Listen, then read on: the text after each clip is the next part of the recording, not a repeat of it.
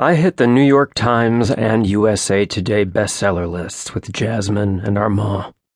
The cover, at my agent's insistence, had teal waters surrounding a tropical island, with a needful couple embracing in the foreground. Her dark, cascading hair covering his bare chest, and his arms wrapped around her waist. The first mock-up had a freaking waterfall on it, but I made them Photoshop it out. I didn't do this by choice. My true passion was for mysteries, crime, and mob stories. I loved coming up with the chase, the hints, and puzzling the reader in their need to continue turning the pages. I'd never suspected I would succumb to the demands of the industry just to get a paycheck. But after my first two flopped, I didn't have much of a choice. 50 Shades of Grey and Twilight stole the majority of my sales. Pretty sure they stole everyone's sales. Women that once had a passion for the sleuth characters I was inclined to produce wanted sparkling teenage vampires and gray tie-wielding gentle monsters. I had a small following, but it wasn't anywhere near what I needed to pay my rent.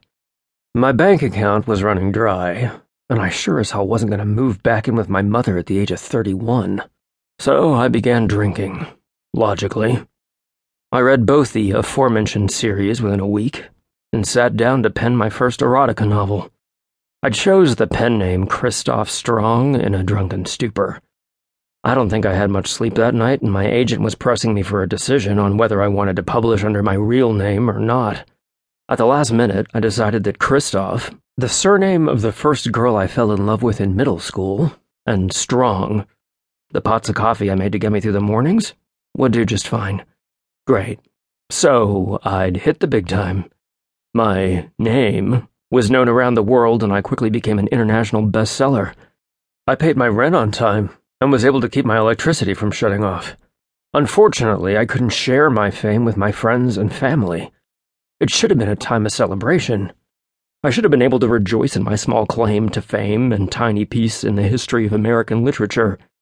I'd always thought that my biggest concern after hitting the lists was whether to choose Michael Caine or Nicolas Cage to portray the hero after HBO or PBS bought the rights to my work, becoming nationally acclaimed for my brilliant use of the written word, or at the very least have a few great read stalkers or women to party with on Friday nights.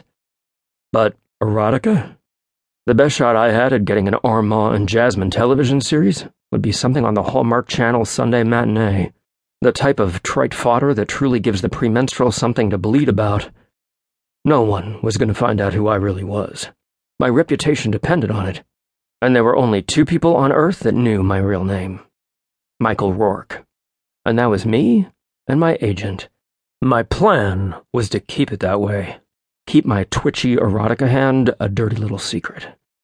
I'd insisted that Christoph Strong was going to be a one-hit wonder and that any name I made for myself through that genre would die once the sales did. But within 6 months, it was time to pay rent again.